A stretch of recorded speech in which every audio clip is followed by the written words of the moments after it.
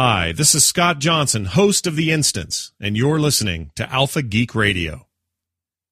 It's been a long con, but we've had a great time, and I hope you guys have too. Sadly, we're coming to an end, but we want to talk about Star Trek one last time before it ends. So, yay, Star Trek! Woo! What did I tell you? Those two switched outfits. Yeah, they did. Wow, you're observant. Sexy. How astute of you. Hi, ladies. How's it going? Hey. Didn't you see you listen? Looks like you made it home. Yeah, I did. Good. I made it back, too. Yeah. Nice. Well, Anyway. you would have had to made it home to make it back. Anyway, we need to get on with this. So, Let's think about that. we're going to go discuss. down the table here and just kind of start introducing ourselves. My name is James Laird. I'm a local Star Trek fan, Doctor Who fan, Star Wars fan, science fiction fan. I'm nerdy. I have been since I was a little kid. My first convention ever was a Star Trek convention. And Mom dressed me up in my finest little Starfleet uniform and entered me in a costume contest. It was cute. Anyway, since then I haven't been able to stop. I have a problem. And I literally spend at least one night a week at a bar with these two idiots over here, drinking beer. So the problem is drinking, really. Exactly. Drinking beer and talking about Star Trek. Or whatever else. Or whatever sci-fi we're on at the current moment. Let's move on down.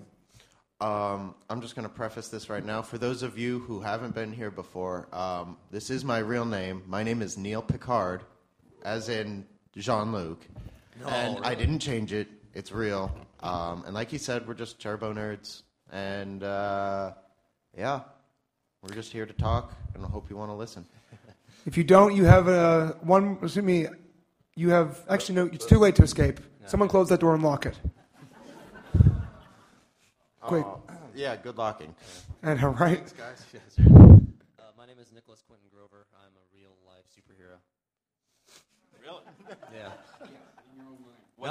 No, in real life. Mm-hmm. Real life. He loves hearing his voice more than a Cardassian does. Yeah. What's your superpower? Epic timing. I'm Bill Sufan. I may not look it, but yeah, I did grow up with the original series as a kid and went on to loving Battlestar Galactica and Buck Rogers when that was on, and the new BSG, and of course Firefly, and Star Wars and all of that. Saw Star Wars at the Cine Capri. Back in the day. I'm Anthony Pascal. I run TrekMovie.com. We started in 2006. I just put the site up because I thought the internet could use a Star Trek website that approached it professionally and, tried to find out what's really going on. But it was just kind of a thing I was doing as a hobby, and then it turned into the number one Star Trek site in the world, except for StarTrek.com, because they kind of have that URL you can't get. But, and over the last few years, I've had a chance to, meet J.J. Abrams and William Shatner and Leonard Nimoy and, all the people, past and present. And it's just been, it just started as a joke and turned into something, So who's your favorite person to meet? Leonard Nimoy, of course. Oh, right. I'll tell you a cool story about Leonard Nimoy. I found out he was in the last movie before it was announced, right? So I sent off an email to his manager saying, I know Leonard's in the movie, but I'm not going to tell anyone about it. I just want to get $50 million. I just want to get my name in for the first round of media interviews. This is when I was like way baby blogger, barely on the radar. And, so I was just, I assumed they were going to do a set of media interviews like Entertainment Weekly, yada, yada, yada. And I think I just got an email back saying, thanks or something, and that was it. And then at Comic-Con 2007, I get a phone call from Leonard Nimoy. Wow. Saying, let's do an interview. And I said, so this is a round of interviews you're doing? You're doing, because they did the thing where they rolled out Zachary Quinto and Leonard Nimoy. And he said, no, just you. You were nice. You didn't spill the beans, so I thought, I should give you an interview. And that just shows the kind of guy he is. He's a mensch. I would I'd like to say that's sexy. That's supposed to mean. Did he say, I am your friend? Of all the people you met, was he the most human? He is the most human. That is true. So we're going to go ahead and get this started. Please bear with me. I am losing my voice. I've been speaking constantly for the last 4 days. So if I crack, if I sound horrible, I'm sorry. I'm going to let these guys talk a lot. And Anthony, I do want to thank you again for coming, because in all reality, this is why I wanted you here, because you actually add a bit of professionalism to a bunch of guys just sitting around making jokes. Well, I this is what I do with my friends as well. Right. So, but it's but no again, different. Again, credentials is the key point here, sir. Right. Knows HTML. Interview Leonard Nimoy. Instead of just doing this with our friends, now you're our friends, and we can do it with you. Exactly. But I think I think what's interesting for me here is to hear as much of what the fans, something we do at the Las Vegas Con last year, like we did these panels, where we voted on who the favorite captain is, and I'm as much of a nerd as anyone, and I'll get into these debates, because there's no right answer to any of these things, there's no right way to be a fan, I don't think. Some people say, well, I'm a fan because I only like the original series and all the other shows suck, and, it's like, no, we're all fans. I like everything. I like Star Trek V even, sometimes.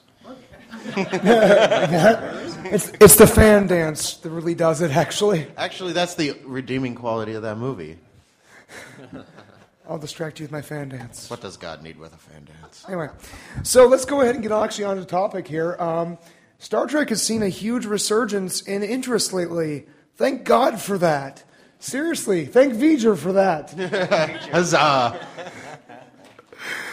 No, V'ger, I barely know her.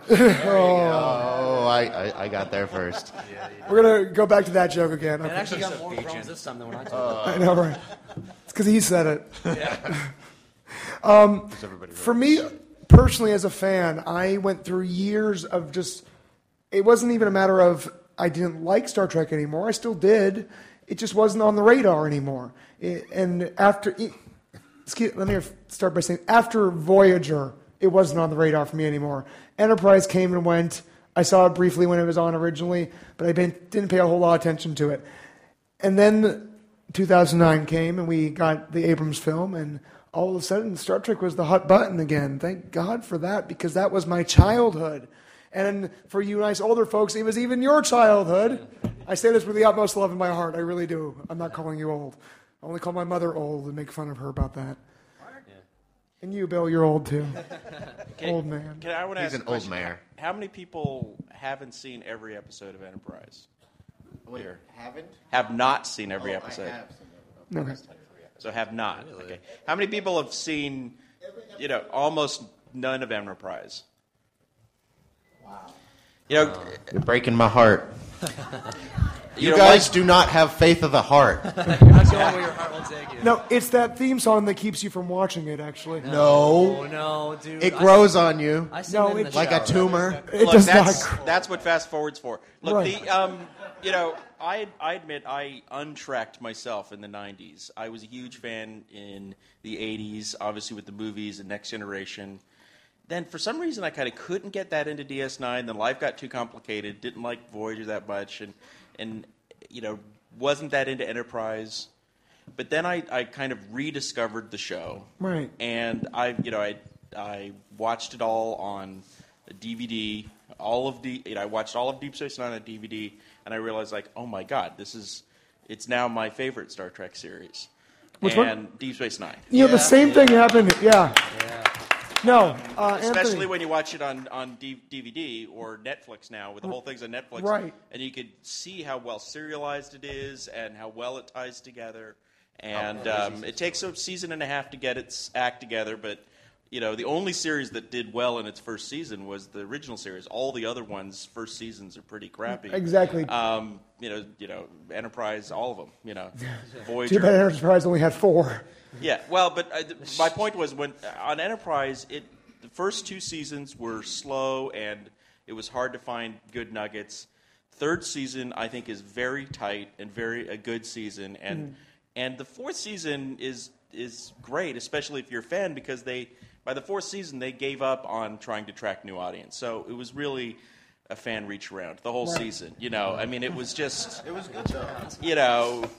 they were really just playing to the base. They were like, oh, let's explain why Klingons had ridges, Let's, Thank God for that. because we really needed to know that. But it's at least stuff, we were more interested in, little bits of the founding of the Federation, harking on the Romulan War. And I think if you haven't seen it and you're a Star Trek fan, there's no reason why you shouldn't. Right. And Just yeah, found- yeah, Jolene Blalock it grows on you. She's actually a good actress, and she wears She's a very catsuit. talented. Yeah, those scenes Yeah. with her and Trip with the the antibacterial gel. The biomimetic gel. Yeah. Oh yeah. Yeah. Oh, come on. Watch the original series. I mean, some of the outfits that the women wear on the original series. true. It was like go-go. Are you trying to? In the 1960s, that show was more titillating than Enterprise on any day. No, And that was, I don't know. So I don't know. I know. I will say though. I mean, looking at, and I brought this up in another panel, but I don't remember which one. Looking at the outfits that we see today that young women wear, is it really that hard to imagine short little skirts in space nowadays? I mean, they are open sexually and they're open to everything. So why not? For me, it's really easy to imagine. I'm sure it is. And ratings. You know,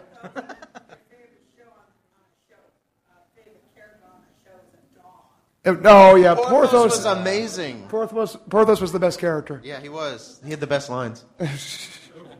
National Dairy Association loved that dog. Yeah. But I mean, he's the only one who could find the Suliban on the ship, because he'd be all cloaked and and then Porthos would be like, "There's something going on." Well, anyway, you got to watch it anyway. You're right. That was a really good line. when the dog said, "What's that?" Hey, what's that? Plus, one thing I liked about Enterprise was that sense of discovery they had. Like they were just creating everything new and discovering everything for the first time, and kind of setting up Star Trek. And it's like, ooh, what's going to happen? But you kind of already knew. But at the same time, there's a sense of discovery. It had a Star Trek feel. It had a Star Trek feel to it, but it was totally different from any of the other series. Because I know, as Neil said in other panels, as we discussed Enterprise, Archer was writing the book on being a space explorer at that time, and that's one reason why I really like Enterprise. Once I got into it, I got past the first 2 seasons, thankfully, and kept watching. And I'm like, wow, this is actually a really good show. And by the history that you see them establish and seeing the creation of the Federation, that's something, I mean, at least for me, that I've wanted to know more about for years and years and years. And they've touched briefly on it, but you've never really saw it. So it was really interesting to finally see that kind of played out actually in the show. Welcome, latecomers. How are you guys doing? I mean, I would argue that the thing that was wrong about the show was that it wasn't different enough.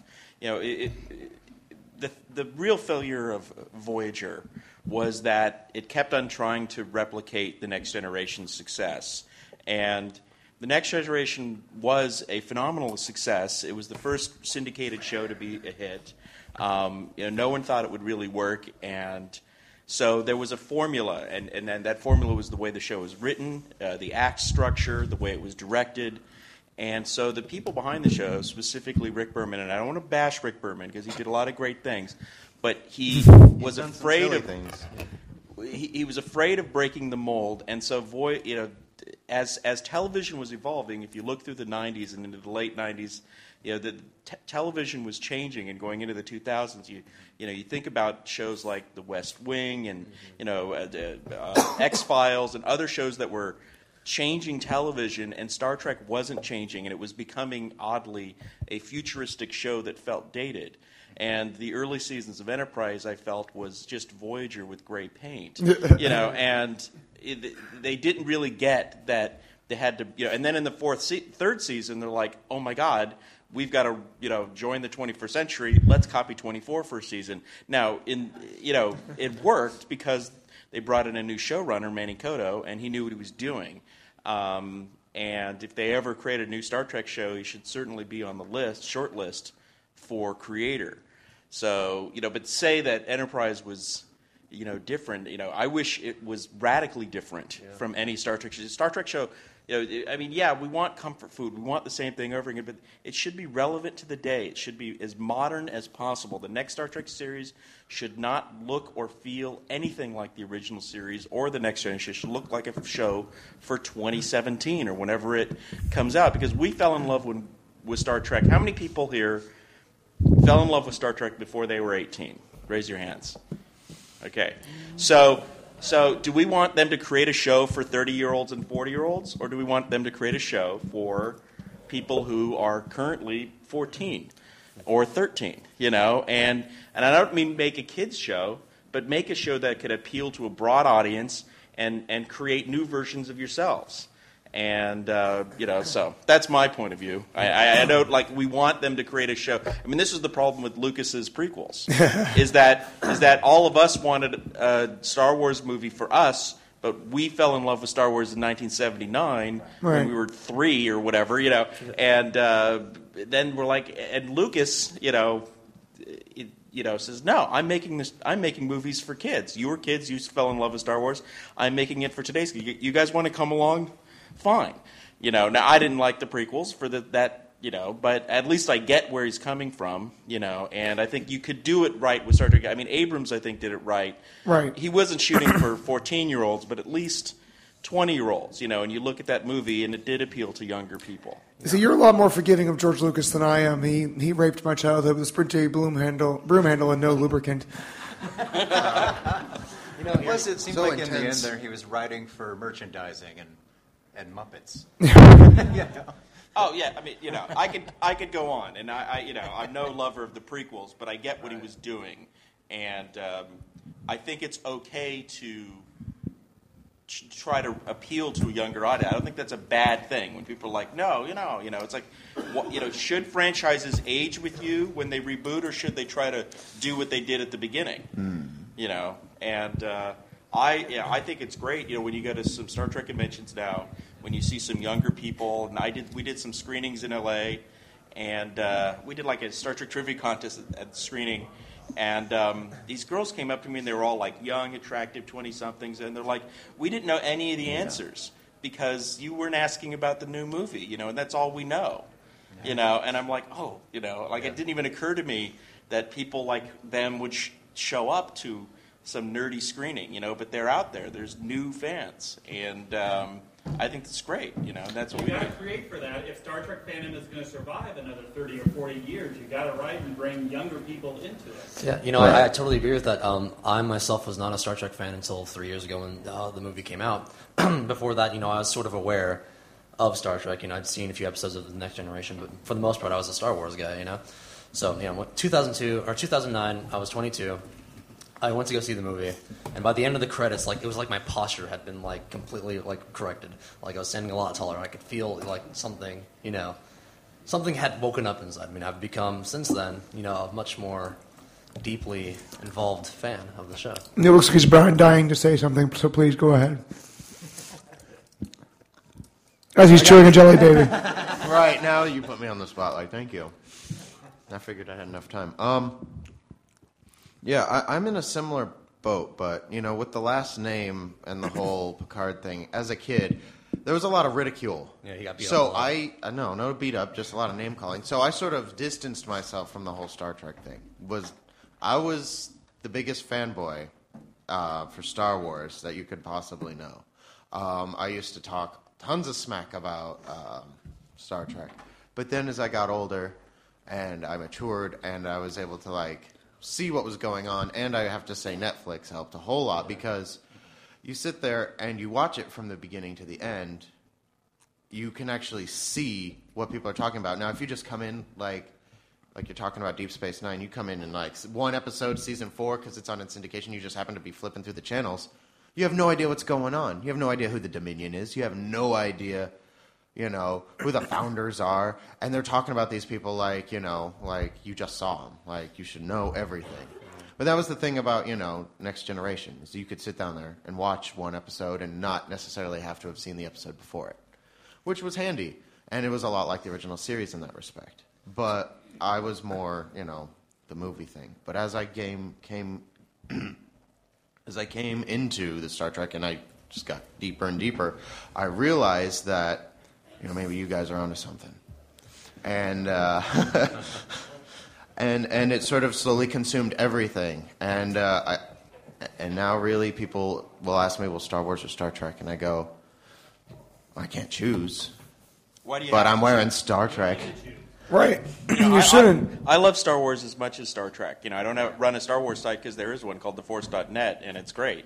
That's, but if there wasn't one, I would launch one, because I love it just as much. So the notion that you have to choose. Now, sure, we've always put up fun Star Wars versus Star Trek, arguments on the side or videos, but, it isn't a choice, Now, Stargate, that thing sucks. Oh, whoa. Kidding, I like Stargate too. Just kidding. All right, I was about to jump but the Farscape, table. now it's a line I'm not going to cross. Muppets in Space, you mean? Dude, are you serial? So one thing, he was mentioning Netflix. You're just tossing my life, on the ground now. All the shows I love. So, just quickly back on topic, I think we can all attribute some revitalized interest to Star Trek in Netflix. Yes. Thank God for Netflix. Seriously. Yes, Netflix killed the video store, but you know what? It's also, in my opinion, one of the best inventions of the modern day. I love being able to go onto my computer, go onto my Xbox, go onto my phone, and watch an episode of Star Trek or an episode of insert random TV show here, Doctor Who, Torchwood. By the way, quick point. If you guys go to CBS.com, you can watch streaming episodes of the original series. Just letting you know. If you don't have Netflix for whatever strange reason. I don't know anyone who doesn't have Netflix. It's also on something called Amazon. What? Yes. Every episode of Star Trek, including the animated series, is available streaming on Netflix and on Amazon. They charge $7.99 a month at Netflix. Amazon is like $70 a year. I forget. For Amazon Prime. What about CBS.com? CBS.com is ad supported, so you have to watch it with ads. Yeah. And if you have a modern TV, what? No. It includes every Enterprise, the TV show. Now, the feature films are not on Netflix, but last week it was announced that Amazon and CBS, Paramount Pictures cut a deal. So the Star Trek, or most of the Star Trek films are going to be on Amazon. I'm still trying to figure it out. That I talked to Paramount on Friday. What about CBS.com without any charge? What's available on there? Just original series. No, original series, Enterprise. Not Enterprise on was CBS. there. Did they take it off? Yeah, I was there literally 2 days when I was at work, and I was really bored. And I was watching the one where those guys come from that other galaxy, and basically Scotty has to get the guy so drunk, he has to drink him. I forgot the name of that one. That was very descriptive, Neil. I loved it. Yeah. Were you drunk at work? No. CBS is at least the original series, and I think it's in HD. They used to have the animated series in Enterprise. Maybe those were removed. Probably. There's no charge for CBS.com. Well, except you have to watch commercials and you have to watch it on your computer. Most TVs... You can do it on your phone. Most TVs and Blu-ray players, you buy today, you have Netflix built into it. $7.99. I mean, Netflix is... What about the one in which you have to watch the commercials? Are those free? Yes, they're free, but you watch the commercials. Yes. Yes. Yeah. Right. Yeah. And patience. Well- Insanity. Right. And nothing's on Hulu for some reason. I'm not sure why. Anyway, but no, I mean, Anthony, you were saying that the movies may be appearing on Amazon? Yeah, Amazon and cut a deal with Paramount for all sorts of movies. Top Gun, the big library. And so they'll be available as part of the Prime. And for some reason, I said, what movies? And they sent me the list. And it was all the movies except for Star Trek, the JJ movie, which makes sense because that's, FX is paying money to broadcast that on TV now. Constantly. But so if you have FX, you can see that for free. But Star Trek 3 wasn't on the list. And so I sent him an email back saying, why 1, 2, and then 4 through 10? And then they're like, oh, wait, that might be wrong. Don't put that out there yet. So I think it's probably all the movies. but they're still working it out. And those are going to be all streaming, again, no commercials if you're part of Amazon Prime. So Amazon will actually be better than Netflix because it'll be the whole Star Trek catalog, essentially. Do we? Oh, sorry. This lady's got a question. No, that was Star Trek 4. Oh, okay. No, yeah. So. You said something about Netflix being automatically built into new computers coming out? Well, if you go to Best Buy or whatever, any Blu-ray player for $80 or more will usually have Netflix built into it. You still have to pay $7.99, but that means, or TV, or my TV, like Sony TVs, but most modern, HD TVs have a function where you could pull up Netflix, Amazon, Pandora, NPR. Yeah, so if you subscribe to Netflix, because the whole thing, is like, who wants to watch stuff on their computer? So going to CBS.com is kind of lame because it's like, oh yeah, I could watch on my computer. So but most TVs and Blu-ray players that you buy today, you could do it on your TV and just like a DVD, But the Enterprise and the original series are in HD, but it's 720i. If you want to get full 1080, you have to rent the Blu-rays for the original series. Enterprise, they haven't released Blu-rays, and I don't think they ever will. But they are making Blu-rays for the next generation right now, and those are the HD versions. I thought those were supposed to be out in like November or something. The first one comes out in July. Oh. I've seen early episodes. I've seen some of the special features. It's going to cost about $80 a season. Prices might go down, but I'm telling you, it's the best thing. It makes you love the next generation again. They've got 7.1 audio, the new special effects, but not George Lucas special effects. It just looks amazing. The death of Tasha Yar in 720p. Oh my God! Like Now Data's fully functional in 1080p. So. I'd love to see the deleted scenes from that one. Yeah. 6'1" and 3 tons of fun. Not a fat ass, but robotic badass. Think of how significant that is, the streaming phenomenon, I guess you can call it, on Star Trek. If you think about it, like how accessible the show is now. I mean, absolutely, and the fact that if you're above the age of 3, you know how to use the internet at this point. Right. So you have a broader audience, but also the back catalog is so easy to get to. And there's so much. It's so easy to just delve literally headfirst into Star Trek nowadays. Netflix.com. $9.99 a year. No. Yeah, okay. If you don't have an account, get one. What's wrong with you? Or Amazon. Interesting idea. Think about it like this. Gene Roddenberry died before the internet really made a splash, before the internet and the free information thing came out. Right. His idea of this whole, United Earth, no money, no crime, no anything, I think it would be in his best. If he were alive today, he would have found a way to put all Star Trek for free for everyone. Somehow. I know he would have. No. Gene Roddenberry was a visionary and all that, but, he liked money just as much as the next guy. Right, but and he already made quite a bit. And right. And not only that, he sold he had no control over Star Trek. After Star Trek the Motion Picture, he pretty much sold everything in 1980. So his name was attached to the movies and stuff like that, and then he came back for Next Generation. But, Gene is a great guy, but, when people talk about Star Trek as if, I can't believe they're putting this stuff out and they're charging money for it. Star Trek is not a religion. It's not a way of life. It's not a lifestyle. It is a product. It is a brand. It is owned by CBS and Paramount Pictures.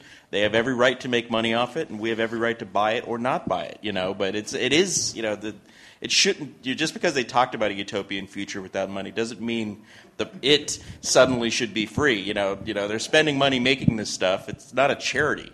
I like to akin it to like Disney parks, the places where dreams come true for a price. Exactly. Yes. And Majel Barrett needs jewelry. Yeah, exactly. Well, the late Majel Barrett. Needed. No, as we discussed earlier in our earlier panel, Sir Gene Roddenberry passed away in 91. Sir, over there, the red shirt, what's going on?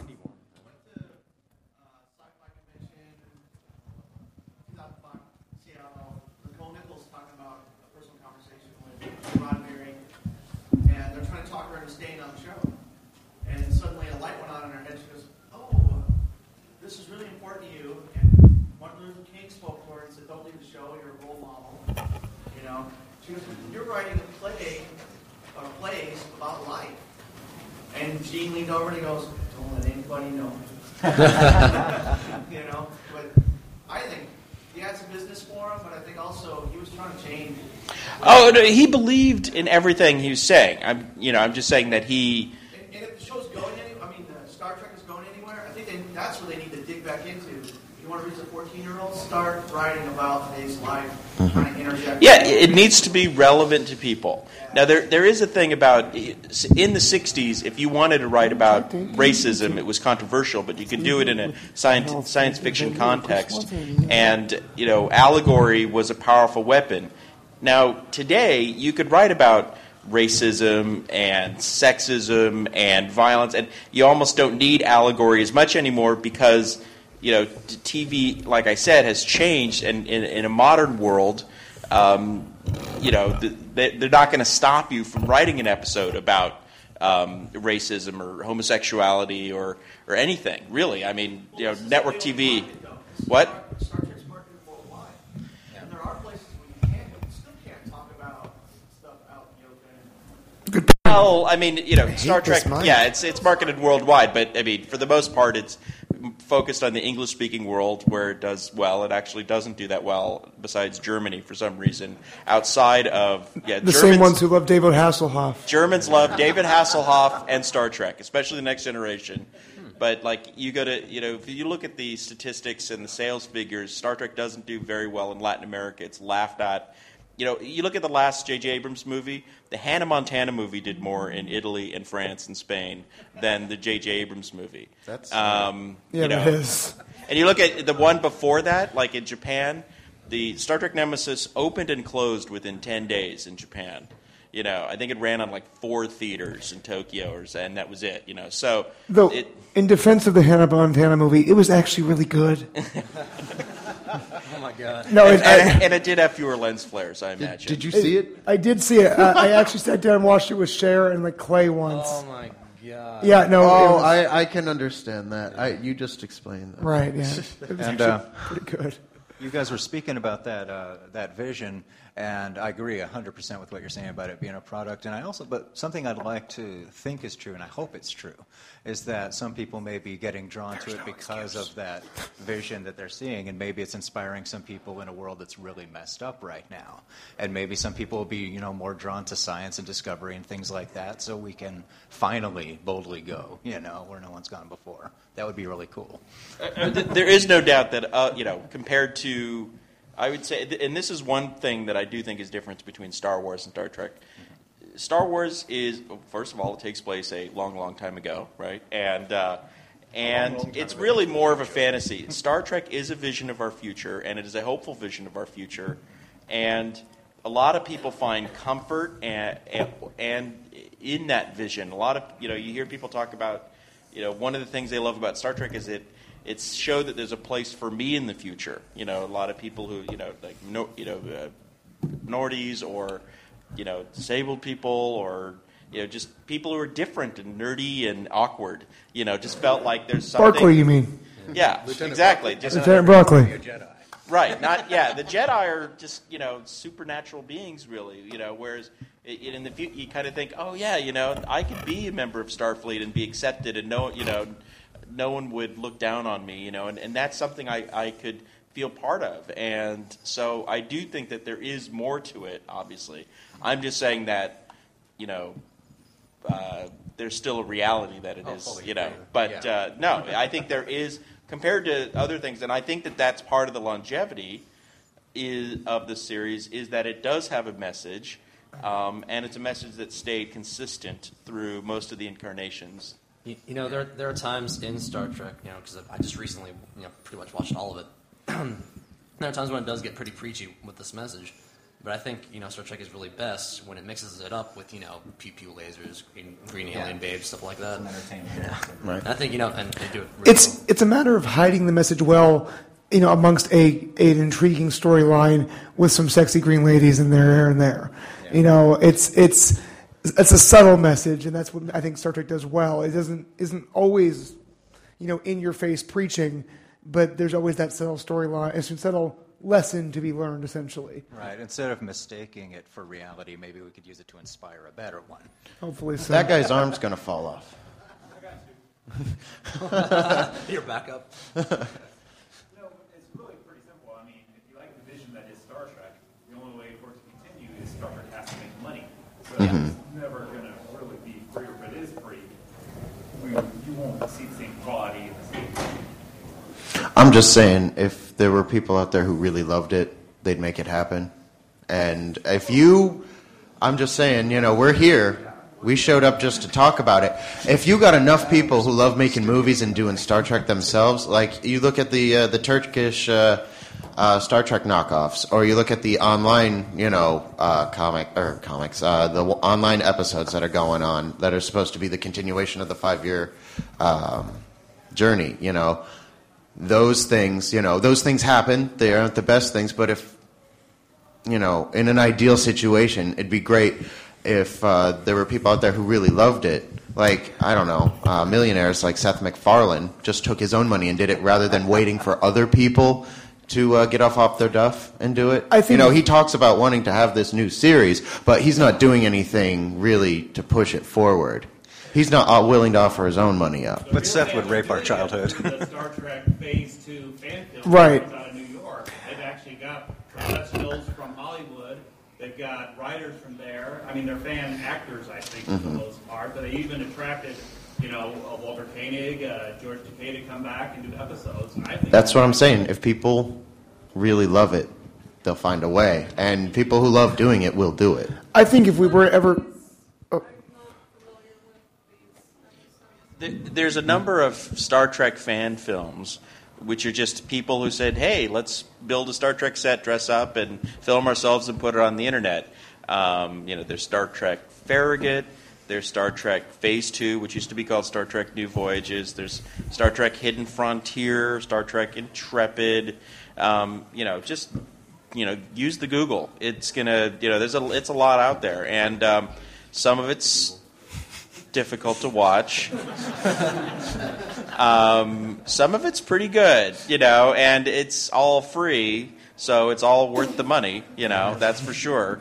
I just wanted to add there's a lot of love in every single one, from the worst to the best.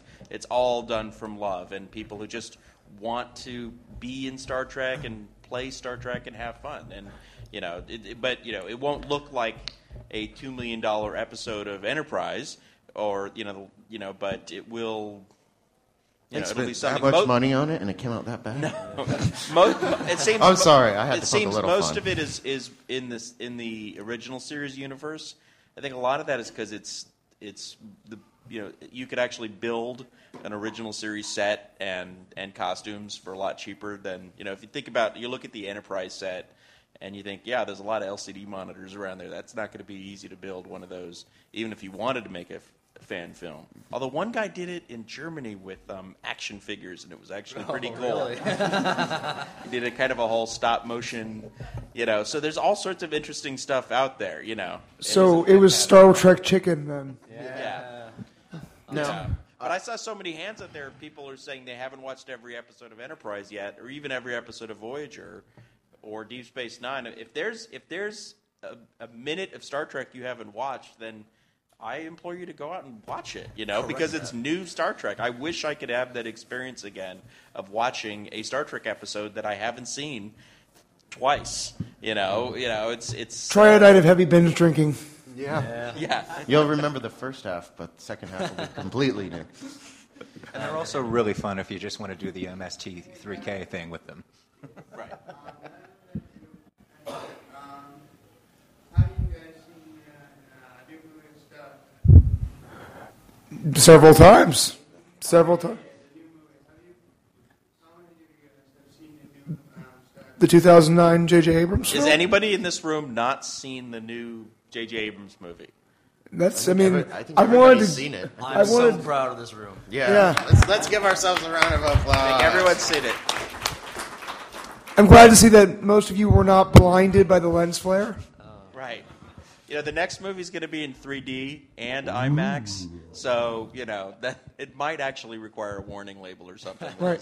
No, I read though that Abrams was quoted as saying, "Okay, I screwed up. I go back and watch it now and go, oh, that was a little excessive." He was experimenting with this style. It was, a lot of people. It was his second feature film as a director. The first one was Mission Impossible 3.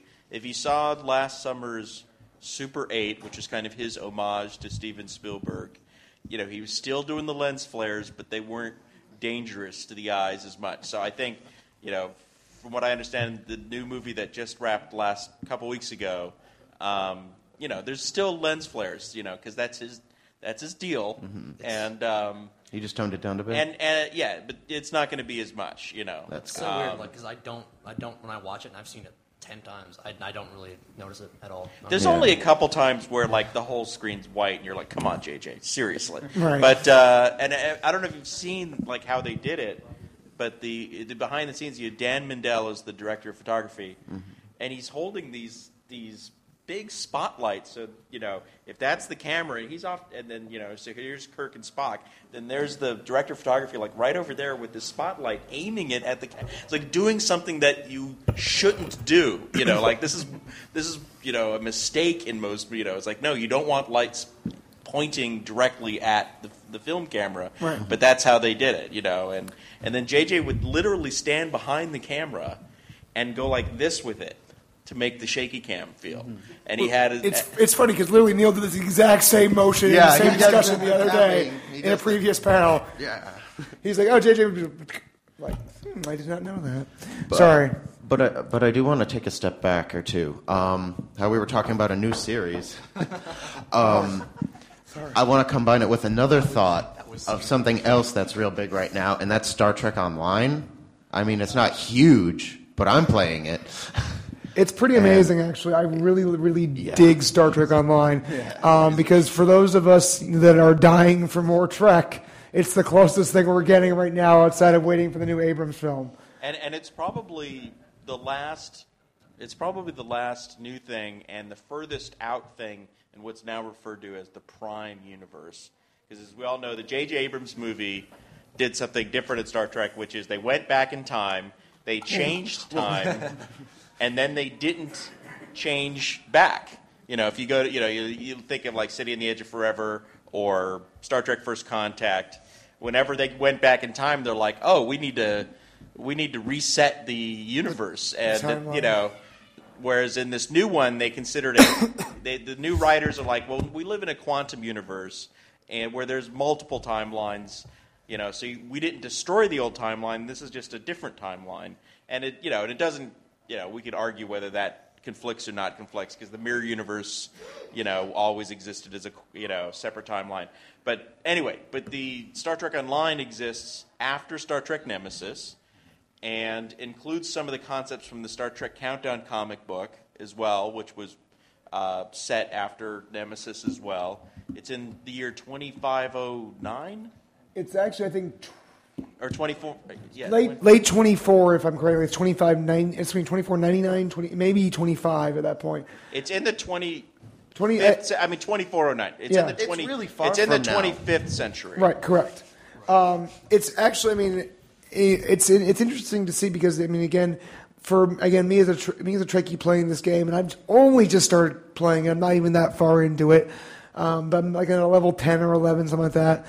And it's interesting to see what they've done with as far as the history of the characters. And one of the cool things, whenever you change scenes, whenever you go to another area, as it's loading, it's basically giving you Trek trivia on the bottom of the screen every time. So it's just kind of an interesting little tidbit that you get to learn more about things that you may not have known about Star Trek as you're playing the game. And it's also now free, it is free.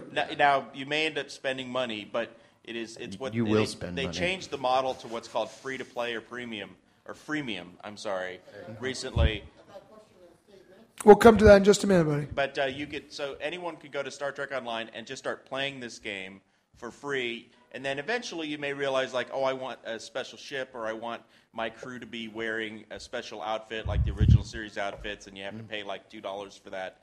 But you could go through the whole game and not pay anything and still keep on playing the game and enjoying it. Right. So there's, it's worth checking out just for that, And there's a lot of community in there. Some people just hang out at the star bases and chat with people. There's voice chat too. There's PvP, isn't there? I don't want to talk to other the nerds. PvP is pretty. I didn't try it yet, but I've heard about it. It's terrible. They've acknowledged that it's terrible, and they're going to try to fix it. Besides throwing out phrases like PvP, that means player versus player.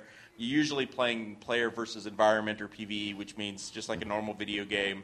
But you can, fight against Klingons, who are real people as well.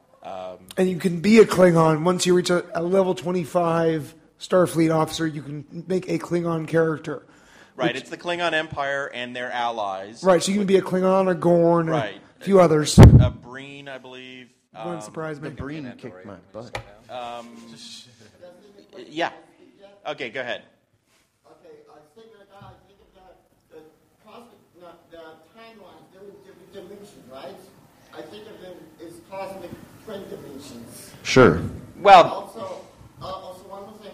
The question is, has there been evidence that anything from the future has ever been found anywhere on Earth? Anything? Wait, are we talking about reality or Star Trek now? I've lost this. Yeah. Data set and. Maybe related to Star Trek. I don't know. Are you asking in real Are you asking? world? Is there any proof that time travel exists? Yes, that's exactly what he just asked. Okay, I just want to say, is anyone in this room a time traveler? And if it violates the... okay, well, there we go. There you go. Haven't you all violated the... Watch this. I'm going to travel at the speed of time. Welcome, people of the future. You're so beautiful. Okay, I think there was another question back there. Inuyasha. The guy in the wig. What? Santa Cat. Santa Cat. You are wearing a wig, aren't you, or is that your hair, sir? Okay, I'm sorry. I didn't mean to assume, but go ahead.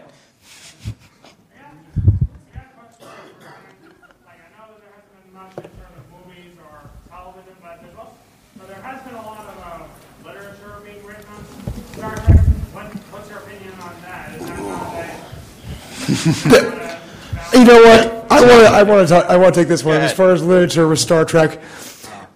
Literature with Star Trek is like looking at literature with Doctor Who or Star Wars. There is so much out there by anyone who wants to write it. None of it can be considered canon unless it's approved by, in this case, really the executive producers of whatever show is doing it at the time. So my opinion on outside literature of Star Trek, except for a few rare scenarios where they make acknowledgments. A few comic books. Yeah, I'm getting to that. Don't jump the gun there. Well, it's a bit. Don't jump the phaser. Sorry. Unless they make reference to it in a series, a televised series, I do not consider it to be canon. Well, I mean, it isn't officially canon, right? But that doesn't mean you can't enjoy it. Enjoy the. If you want to know what happened to Captain Picard after Nemesis, and Data and all the not Data because he's still dead in the books, but the and spoiler alert, he marries Beverly. Sorry, Riker went off. I mean, there's a whole series of books. At the end of it, Nemesis, Riker says, "Yeah, I'm off to the USS Titan." There's about half a dozen books on set on the USS Titan. Yeah. So there is a thriving. Some of them are great. Any book written by David Mack is great, I would say. So if you're a nitpicker and really love the details, there's a guy named Christopher L. Bennett. All of his books are really great for people who love the details, the minutiae. He just wrote another book that came out last month, and it's all about the Department of Temporal Investigation. Remember those two guys who, and they came on board to interview Cisco and Bashir, and all them. And they joke about Captain Kirk's files. The movie that came out, or the book that came out last month, is them going back to deal with Captain Kirk and time travel to try to fix the timeline. So there's all sorts of interesting. There's a new ongoing series set in the new movie universe of comic books, and they're dropping hints for the next movie in the comic books. So not huge plot, but like little things, like So those are worth checking out. And there's a new one launching next week for you Doctor Who fans. I already have it on reserve, Anthony. I'm so excited. I've actually read it already. It's pretty good. I hate you. Burn in hell. Anyway, where it is, and this is true story. It is a officially licensed crossover between Doctor Who and Star Trek: The Next Generation. So it's moved from the world of fan fiction to actual fiction. Nice. These things aren't part. They're not officially part, but they are official products, and there's certainly, there's 12 books a year, I think, roughly, and a few dozen comics, and it's worth checking out for sure. Just go to Amazon, and all the comic books get collected into trade paperbacks. So there's a ton of them on Amazon. So you have to be really into comics to want to get every issue as it comes out. I don't mean to cut you off, sir. I'm very sorry, but we got about 10 minutes left. I know we have a few more questions that we want people to discuss. Okay. We got Kirk down here. Okay, so you guys bagged on Enterprise, and I did too, but I went through it. But the way they ended it was phenomenal. Do you guys think that not everything has to be shiny and bright? Absolutely. You can have like a standalone Terran Empire series that would go. Ooh. That would be cool. And make it, that message of hope and everything. I don't think a Terran Empire series would work. Doesn't mean I would enjoy every single second of it. But a movie. Yeah, that would be nice. Not an Enterprise movie. I loved what they did, but again, Star Trek. What makes Star Trek great is that it's relevant to us, and a series set in a alternate evil universe is not relevant to us. It's relevant to the people who live in that alternate evil universe, perhaps. Not relevant to some of us. Unless you are. Is there anyone here from the Mirror Universe? Okay. I'm actually the evil one. That's why I have the beard. Right? I had to kill him, so there would be no questions. Up front. Okay, Hello Kitty, there's got a question. Oh. Did any of you have a problem with the casting in the most recent movie? No, not at all. I thought it was brilliant. We were talking earlier about how awesome the casting was. Did we figure out who that Orion girl was? Okay, who's your beef with? Chris You don't Pine. like Chris Pine. Oh, he had. You didn't like. Name Why name not? a What 30 didn't you like? name a Name them 30-year-old all. actor that would have done a better job. He was playing a 24. Ryan Reynolds. God, no. What? I do not want Van Wilder being Kirk. Bradley Cooper. Not Brad Dourif, no. Matt Damon. Charlie Sheen, actually. I would vote for Captain Charlie Sheen. Oh my God! I thought that Best captain. He's always winning. There is a no-lose scenario with him. Yeah, my view is, some people had an issue with Kirk, but Kirk was going on an arc in that movie. He was going on the arc of jerk to Kirk. And so, you have to take, the early versions of him in the bar and stuff like that. That's all part of his arc as a character, moving towards the Kirk we know, and that the essence of Kirk was within him that you eventually see by the end of the film, I think. So, yeah, he wasn't acting like the Kirk we knew early in the film, but that was the point. I think in the next movie, he's now captain of the Enterprise. He's wearing the gold shirt, and hopefully Spock's less of a jerk in this one too. And he wasn't going to do. Here's the thing: Carl Urban, everyone loves his role, and I think he was great. He was doing DeForest Kelley. He was literally doing it DeForest Kelley. Yeah. The thing is, he's from New Zealand. He can't talk in his normal voice because it'd be like, why is Dr. McCoy, a Southern doctor, suddenly sound like a Kiwi? That would be ridiculous. So he always has to do a voice. If he's going to do a voice, he might as well do DeForest Kelley. Numb tongue. Numb tongue. Right. So best scene. Chris Pine. If Chris Pine did Shatner, people would be laughing immediately in the first line. He couldn't do. He only did Shatner once at the end, when he comes back on the bridge and he goes bones. But that But that's that was it, because otherwise it would have been a joke, and they knew that. So I think it was the right mix of But I. You didn't feel Captain I just didn't feel when he started off. It just didn't feel like, where Kirk's thing comes from. Well, remember, in this case, this Kirk didn't have his father to raise him and teach him the values that original Kirk had. So it's a entirely different character. I mean, this is the Kirk for New Generation, essentially. But I mean, that's just my opinion. But but that is a very good point. Is that of anyone in this new universe, Kirk is the one who's the most different because Nero came back in time and killed his daddy. Right. So he grew up in a totally different way. Instead of having his father, he had this abusive uncle, and so what we see in the film, and Spock comes in, Spock Prime, to help move him on the journey towards his great destiny of being the captain of the Enterprise. But we only saw him as really the captain of the Enterprise for 2 minutes or less. Right. We got 5 minutes left, and Star Wars Girl here has been patiently waiting for quite some time. We actually skipped her earlier, so what's going on? I was just wondering, I've been a Star Trek fan since I was like 5, and none of my friends, no one likes Star Trek. Well, your friends suck. You need new friends. You need new friends. We're all the friends you need. Pick some here. Go to Amazon. I was just wondering what you thought, besides the movie, because they kind of like the movie, but what you thought might be the best thing to try and maybe get them into the universe. TNG. Well, you know what? I'd like to say each opinion. So Anthony, go first. Oh, sorry. You're the most long-winded. I would say, this is going to sound sexist, but I've learned this from a lot of. I would have them try Voyager because a lot of women I've found really like Voyager because it has strong female characters, and it is I like Voyager. And I think that there's a lot of Voyager that, pick some of the top 5 Voyager episodes. And there's 5? There's 5. I can't think of 2. I would try that, But, it totally depends on who they are, and if they're even into science fiction to begin with. If they don't like, Star Wars, Star Trek, Stargate, it's going to be hard to get them into anything, even the best. But that's, I loved how as soon as you mentioned Voyager, Anthony, there were several grimaces of pain in the audience. Or if they're guy friends, show them Enterprise.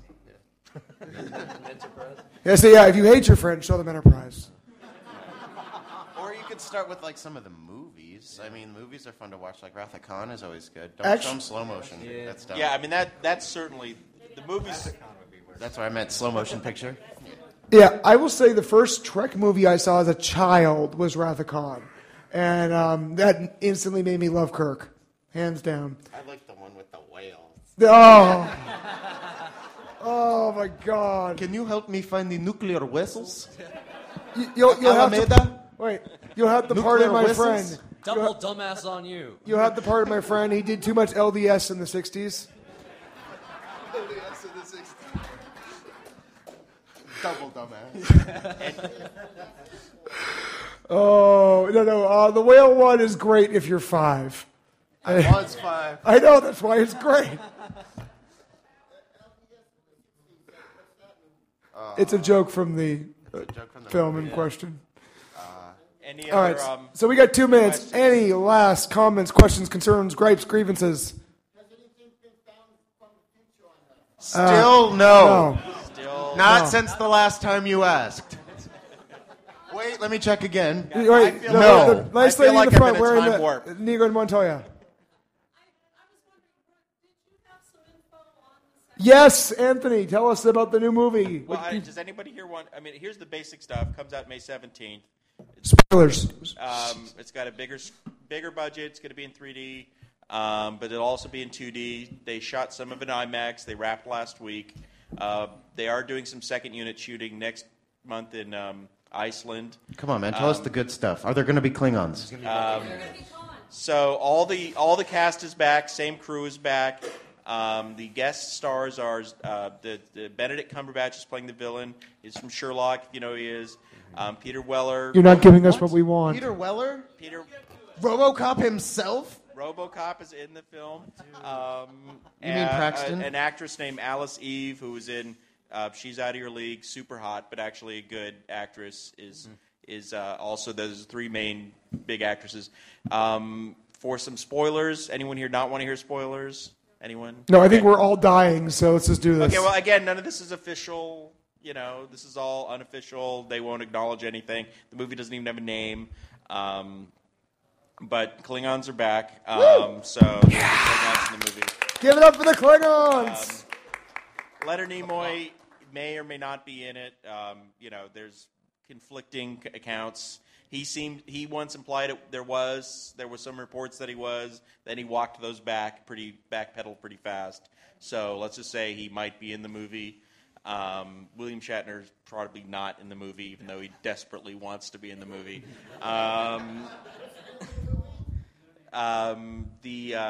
It doesn't have a name yet. Probably the biggest spoiler is that the villain Cumberbatch is playing Khan Noonien. Woo! Yeah! Return of Khan. I love this. But the important thing to note is that they aren't remaking Wrath of Khan, because you can't, because Khan can't be wrathful, because they haven't met him yet. But they're also not making the first. The Space Seed is the first episode with Khan, and they're not doing that. So think of The Dark Knight, where Christopher Nolan used the Joker in a totally new and different and interesting way. And I'm not saying it's going to have the same feel as that, but these guys always talk about how Christopher Nolan revitalized the Batman franchise. So they use a character that people know and love and is interesting and is on the top 10 lists of biggest villains, but don't, use him exactly the same way. So character isn't story. I mean, the last movie had a bunch of characters that have been used before, but the story was new and different. So we'll be seeing Khan, and I don't know if I'm forgetting any spoilers. Cupcake's back. That's a new spoiler. Nice. And they gave him a name Sergeant from the original Cupcake? series. Endorf, exactly, from the Apple. So we do have to wrap up because we've officially gone past our time at this point. Okay. But ladies and gentlemen, thank you for coming to Star Trek Lives Again. Thank you for coming to Comic-Con, bringing socially inept nerds together for 10 plus years or something like that. I don't know.